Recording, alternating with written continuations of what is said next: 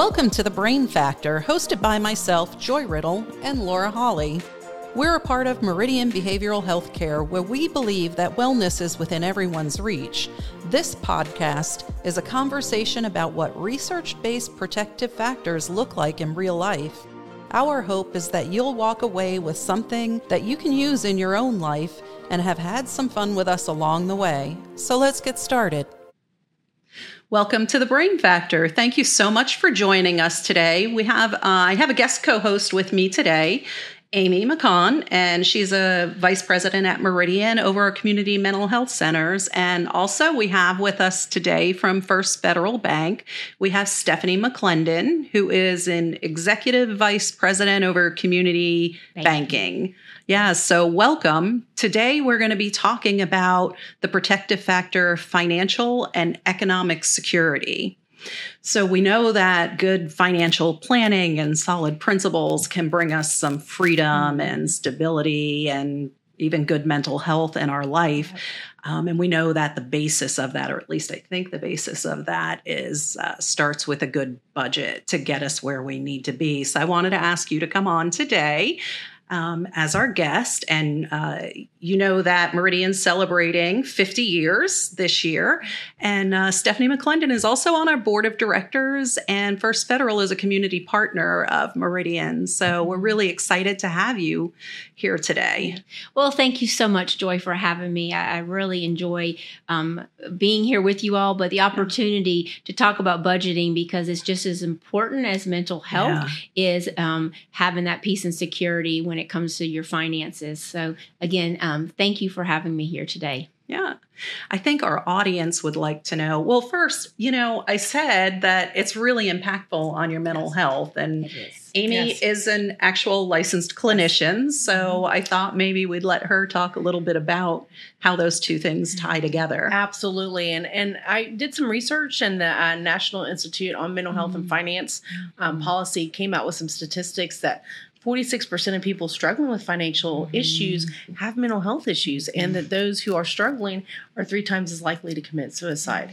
That those that have depression and have financial issues take about 18 months longer to recover than those that don't have financial issues. So, it does make a big difference in our. Is any part of that because if they are struggling financially, maybe they don't have access to care because of financial reasons, or is it just that, I know when things are, way back in the day when things were rough on me, when my life wasn't exactly what it was. I mean, that was always in the back of my mind. Oh my goodness, how am I going to pay this? How am I going to pay that? How am I going to do this? Absolutely. And I think that's probably a portion of it because those that have mental illness are known to have lower income paying jobs and difficulty sustaining employment. And so therefore the cost of care can be put into that. But I also think that, financial insecurities or financial difficulties, even with somebody who doesn't have mental health issues, it can onset those symptoms. There's multi-facets to that problem. Because I guess it initially maybe causes stress. And we know that if stress goes untreated for a long, long time, it can turn into anxiety and depression. And panic. And it becomes such an issue that then it increases the financial issues. And then the problem becomes so much bigger than if it had been dealt with at the beginning. Yeah. So why don't you tell me how someone can get started budgeting? Sure. Just to add to what Amy was just saying, that the stress, just the family, loss of sleep, the parents, the fighting, the communication, it trickles all the way down to the young ones, and they see it. And being in banking over 23 years, it's really been an eye-opener for me, also my colleagues, to see that the younger generation, budgeting is very important to them. And the reason being is they saw mom and dad in 2007, 2008, what they went through. Cars being repossessed, a lot of foreclosures, having to downsize, and they will tell you, I'm not going to go through that. I'm not going to live like that. So I think it all starts if you can get to them at a younger age and get into the high schools and offer that financial literacy. We offer a class on great. budgeting. We do. When young ones come in to open an account, we actually have a book called The Basics of Banking, and it's got 2 pages in there, and we complete a budget with them. Oh, wow. That's impressive. Yeah. Nobody did that to me when I was We'll even give it to mom and dad if we need to. Yeah. And go over, just saying I might need that. Yeah. We have plenty of them. We'll pass them out.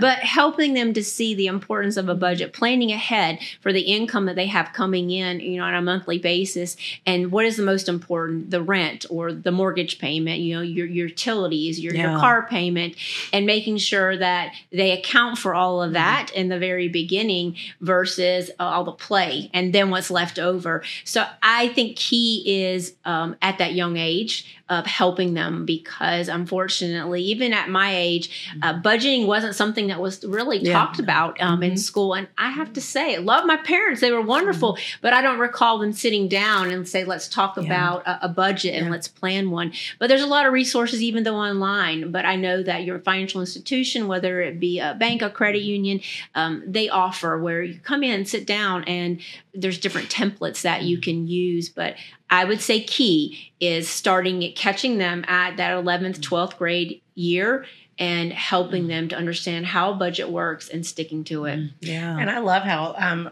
in the area I live, you guys actually have a branch in the local school. Yes, we sure do. We have 2 branches in our local school. And that was part of it, because we knew that if we could get a presence there, it would make that, top of mind, the piece of banking and the importance of it.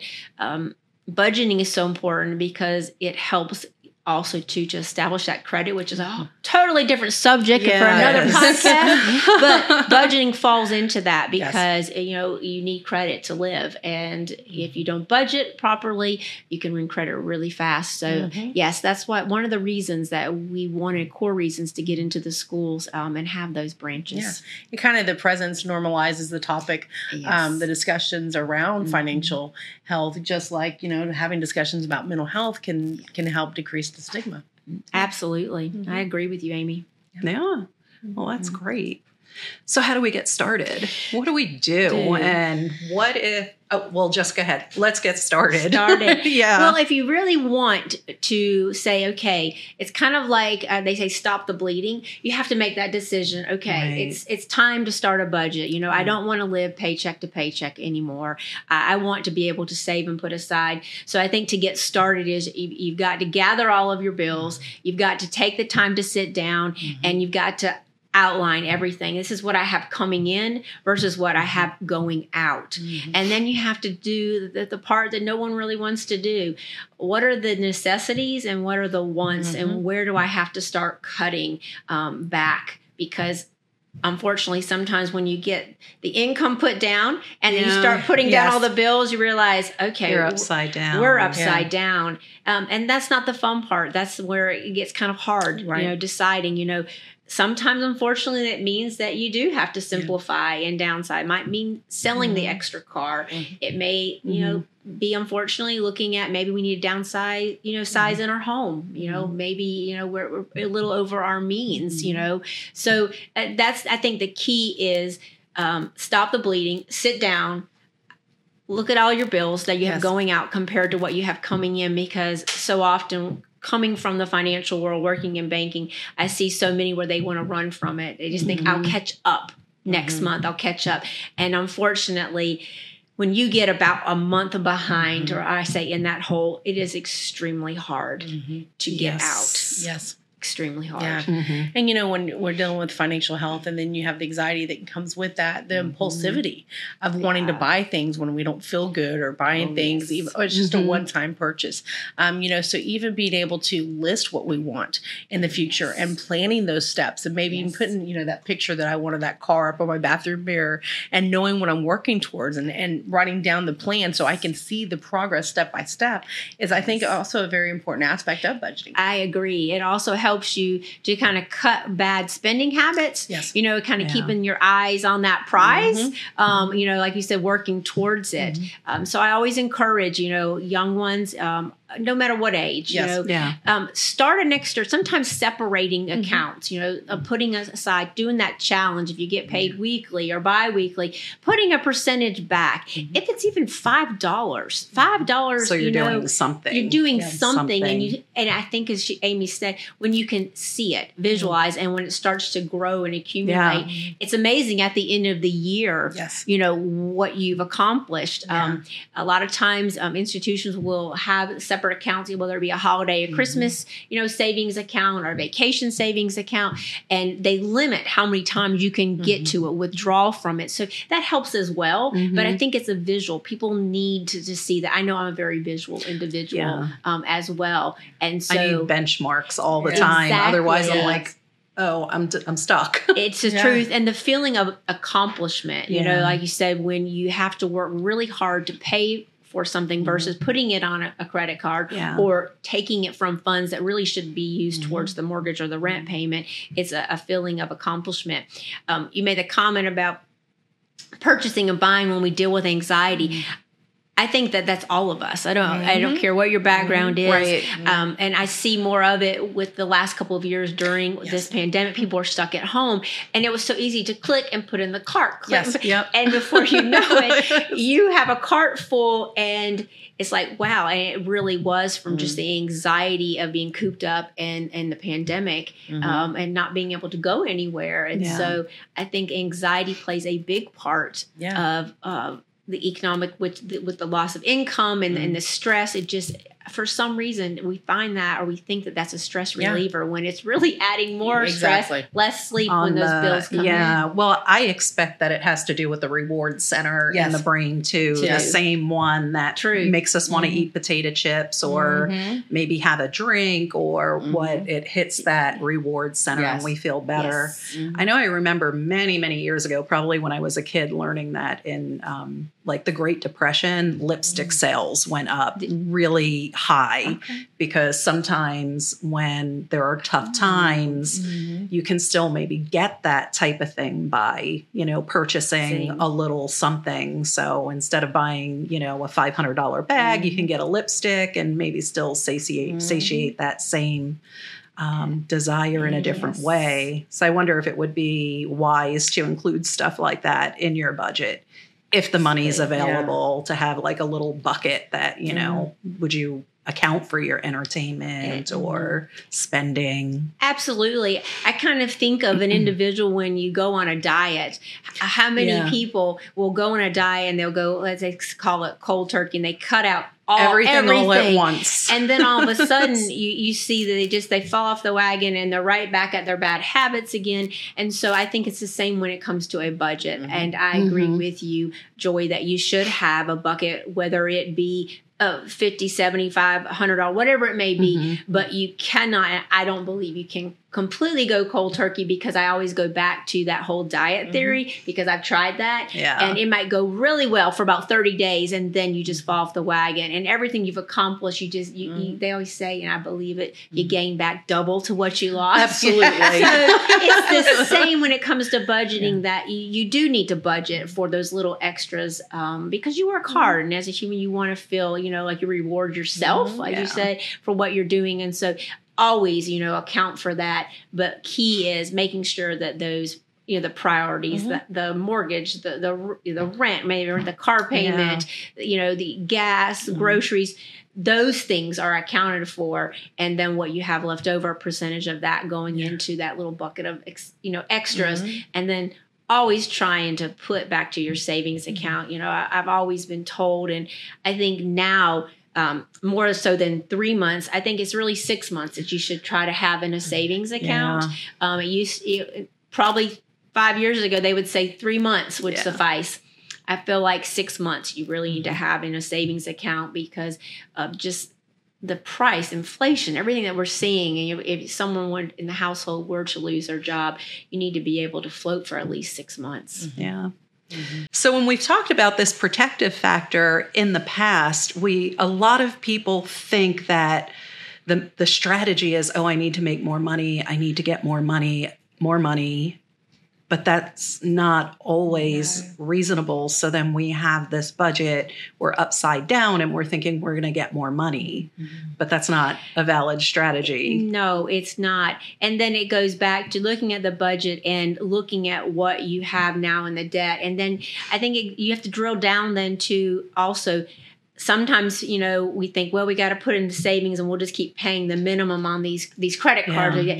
You got to then go back to the theory, stop the bleeding. Let's look what the interest is costing us. Yeah. And let's try to take extra to start paying those down. And then you can pay yourself back first. But you're spinning your wheels. If you're only paying the minimum and you're still trying to put into a savings, you're really costing or taking more because what do they say? The average is 30 years to pay off a $3,000 or $4,000 debt because the interest is so high. And again, people need to pay special attention to that right now because of the interest rate hikes. The Fed meets again. They plan to raise the rates again. So that means your credit card interest rates are about to go up. And so pay attention to the interest that you're paying and try to focus if it's one at a time. If it's, sit down, you realize you're upside down, let's take the smallest one first and let's try to pay on that as much as we can. Go to the second one.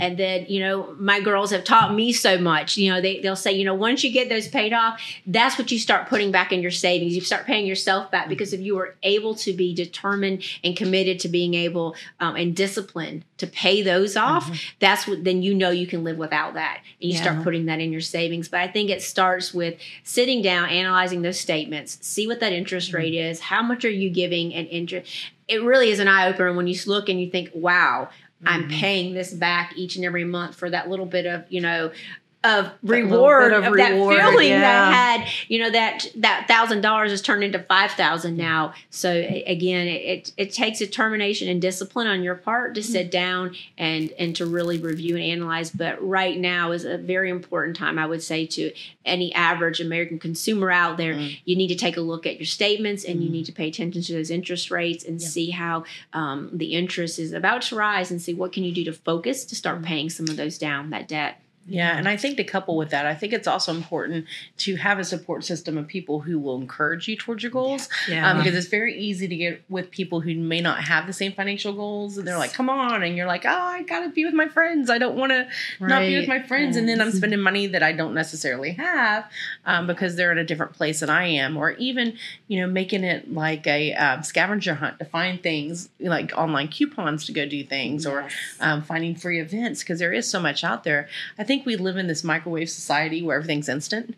And so, it's the instant in the cart, it's instant through a drive-through, everything's instant. So, even putting in the cart and then making yourself sit on it for 24 hours to make that decision to, allow that impulsivity to pass. There's ways to cope with it and to deal with it so we can achieve our financial goals. I agree. It's funny that you said that about the instant, and I know that we're really going more towards a cashless society, but I know that for myself and others, when it's instant with that debit card, swipe, it feels like nothing. You don't think about it coming up, but if you really can try to deal more with cash, it's very hard to hand someone over that bill because you think twice about it. I know that I do. I will hang on to $5 in my purse because I just think, well, what if I need it and the card won't work? So, sometimes when folks just get into that pattern and they can't get out of it, I do encourage that, well, maybe you should consider that. Maybe you should consider trying to operate a little bit more with cash and limit your debit card for only certain transactions. I know that when I've practiced that, it really has helped me stay within a budget. I do not like to let go of a bill out of my wallet. I probably have $2 or $3 bills in there, but I will not let them go because I'm like, well, this is what if I get in a situation and my card won't work? And so that's how my mind thinks, just kind of the flow that it goes through. But I think a lot of human beings are like that. So again, when you swipe that card, you don't see it. It's just so quick. And it's gone. So I don't even know how many of us use a check register or anything anymore. You have mobile banking, you have online banking. You just log in and see where am I at. Exactly. Very few reconcile now. So sometimes, I'm not saying that's always the answer, but some it would work because then they have to actually think about it, like you said, when they're handing that over, is that, do I really need this? Or maybe I don't need, this level, maybe, do I really need the car, this version or this name brand clothing. And so it helps me to think when I have to use cash. Yeah. I know some people that are, and I try to do it, but I'm not always successful with it, is not do anything when I'm excited. Buy nothing when you're excited. Good advice. Wait. Or even sad.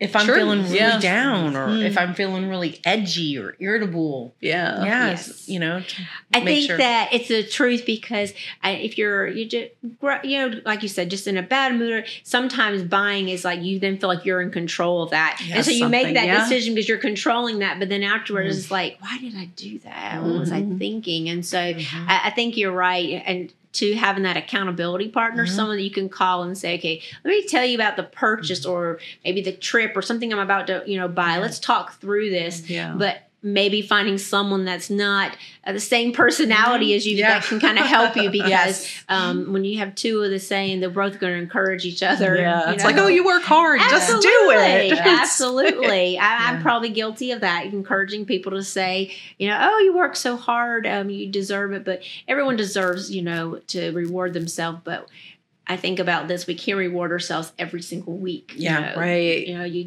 can't. So it goes back to what you said, putting that picture on the wall of this big item that you want and working towards it. Yeah. Yeah. And it's also about learning how to cope with our stressors and some of our anxiety and our depression, so that it doesn't come upon acting out, because it's not just spending that can be impacted. I mean, look at the increase in alcohol and substance use since the pandemic, or, you know, the broken relationships. You know, I mean, so much is impacted. So being able to learn to cope with what's really going on, and being able to be willing to look at what's really going on. I mean, I think that's a key factor, and it can assist in financial management. Yeah. It's a great point that you make, Amy. So many people are seeking happiness. And so they put themselves in debt thinking that the money is going to find or buy their happiness, instead of, like you said, addressing it or coping with whatever they're dealing with. And so that's how they try to seek that happiness. And I think probably more so than ever in the last 2 or 3 years, you see that happening. And so you definitely don't want to turn to credit, using, you know, your income for all these extra wants, because you're trying to find that happiness. And that's a great point you make, especially with the holidays coming fast approaching. So what do we do about that? I think that, you know, it's a good point. And right now is a good time. You're about 6 months out, you know, really looking at, you know, are we buying, what's the reason behind the gift? And what are we buying, and putting a budget on it for each, you know, individual that you're going to purchase for. I think that you got to hold yourself to that. I've heard a lot of families where they all come together in agreement and say, you know, we're not going to spend more than XYZ, whatever that dollar amount may be. And then they all together, you know, can work towards that, because it's hard being in banking, seeing someone come in the month of January and they have just outspent because they didn't know when to stop. So really looking at, you know, are we buying? What's the reason behind it? And let's put a budget on it. And starting now, you know, putting a percentage of your check back to where, you know, November comes, that what you have saved is what you're going to use. And when that's gone, there will be no credit cards used and there'll be no extra to pull from. But I think it takes planning. A lot start in January, believe it or not. We have a Christmas Club account where people will start putting in, and then it disperses around the month of October. But if you are starting now in the month of June, that's okay. Start putting back now. Kind of have in your mind, though, this is what I want to spend. So you need to then decide, how much do I need to put back from my check, and be committed. I'm not going to use a credit card. When this is gone, it's gone. But I think it goes back to, what is the purpose behind? Why are we buying? And do they really need that? I think a good strategy, too, is just thinking about your holidays and what they are, and what are the important parts to you. What is really important about it? Is it being with the people, and maybe paring down on some of the extravagantness that's not necessary, and just really focusing on those things that are impactful and meaningful. So good for your stress, anxiety, mental health. Absolutely. And at the end of the day, physical things are going to be thrown away. I mean, things break, things get tossed. There's no, is there some emotional attachment? Yes. But is it as much as if it was a homemade gift or if it was a memory, or if it was a tradition. So maybe looking to start new traditions that don't cost as much money, but involve time and involve relationship to assist, because that will also help decrease the anxiety and the depression that could occur around the holidays. So spending time on learning how to make things homemade or starting a new tradition. Yeah, I think that might be good. Great point. And think of the example that you're setting for your children. As we talked earlier, it starts with them and what they see and they observe. So when you teach them what really is important, and the family time, being together, and the homemade, gifts, that really has the highest value. And so I think that you stop that vicious cycle. Oh, yeah. Because I think how many Christmas trees do you hear when they're putting the ornaments on the tree? Well, I made this in second grade. Or I made memories. Yes. Memories. Yes. And connection. I agree. Yes. Well, we're about out of time here on the Brain Factor. We're so glad that you joined us today. Stephanie, did you have anything additional that you wanted to leave people with about their financial wellness? Well, thank you again for having me. And I encourage, please reach out to anyone at First Federal, but also to your institution. If you feel that you've got that stress, you really need someone to help you get started on a budget. I know that any financial institution be willing to help you. And that's the key. You've got to start. You've got to start somewhere and don't put it off. And now is a perfect time to do it. Great. Well, thank you so much for joining us today. We really appreciate it. Thank you again for having me. Thanks for listening to The Brain Factor. Joy and I are so thrilled to be having these needed conversations. We'd love to hear your feedback on this episode, so if you could drop a comment or leave a review with your thoughts or any requests that you may have, it would be appreciated. Don't forget to like, subscribe, and share with your friends. Living a healthier and happier life starts with one step, and we're excited to be on this journey with you. Until next time.